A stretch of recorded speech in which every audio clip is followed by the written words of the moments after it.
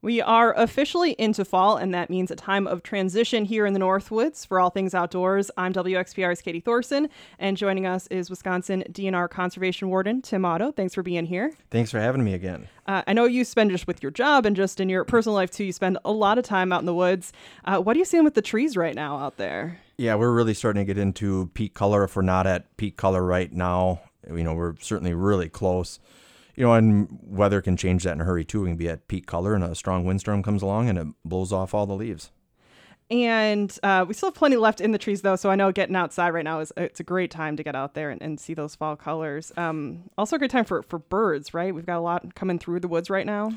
Yeah, the fall colors are changing. That kind of signals a lot of things, at least for me. I don't know what it means for the birds, but some of these cooler nights and the shorter days, that really triggers a lot of animal behavior in general, and specifically a lot of the birds are beginning to migrate. Some have already migrated through or left the area. About a month ago already, the nighthawks, they were coming through and over some of the marshy areas where there was a lot of insects. They were just thick as thieves out there swooping in and eating a bunch of insects. Our hummingbirds, at least at our bird feeders at home, they've left. I think they got fattened up and they went to warmer climes already. And what are some of the behaviors we're seeing with some of our non-migrating birds right now? Yeah, whether it be non-migrating birds or mammals or whatever, everything's kind of in this transition period where, we're getting kind of, the lazy days of summer, and now all of a sudden we get a hard frost or two, although we haven't hit one yet here, but we will. Everything kind of changes its behavior a little bit in preparation for winter.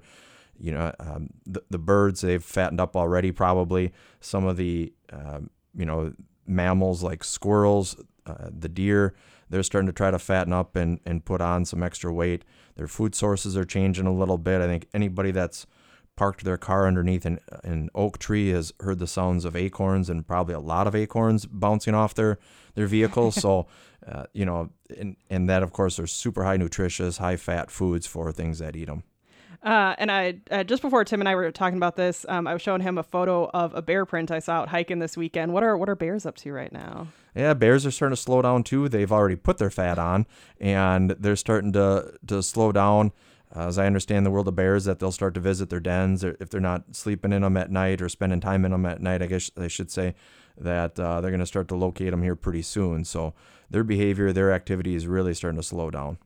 And I know we've been a bit warmer than usual for this time of year, but the water is still cooling off quite significantly. What's going on with the fish when the temperatures in the lake starts to drop off? Yeah, for me personally, I have a tendency to focus on what occurs above the water with critters, but below the water is a flurry of activity too. The fish patterns are starting to change.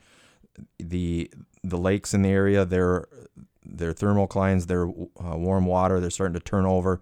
So when we get these high wind days, that the warm water that's at the top starts to go to the bottom, which kind of stirs up the bait fish, which then any predators are going to follow them. So things like muskies right now, or if they haven't started to really pick up on their feeding, they soon will. And as it gets closer to the ice going on the lakes, those muskies really get fat. And the muskie hunters in the area, they really target those big toothy fish this time of year.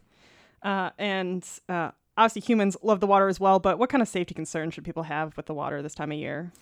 Yeah, again, with the water, it's getting colder. 3 weeks ago, what you were probably swimming and paddleboarding in and didn't think much of.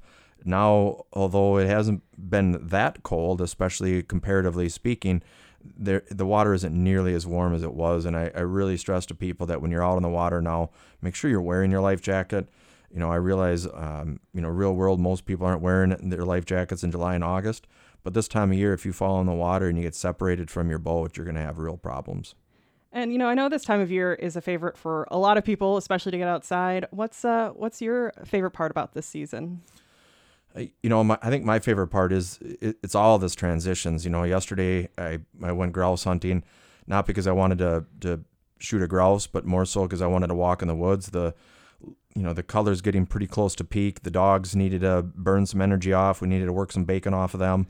So, for me, it was all about just being out there walking through the woods. I absolutely love it as we get into this peak color and we get that strong wind and it almost like rains color, rains yellows and reds. And, it's so hard to describe that, but to me, it's just such a neat thing to be able to do that, and just it's just something special to be a part of that every year. Absolutely. Well, I hope everyone gets to get outside and enjoy the fall weather while we have it here. Conservation Warden Tim Otto, thank you so much for your time. Thanks for having me.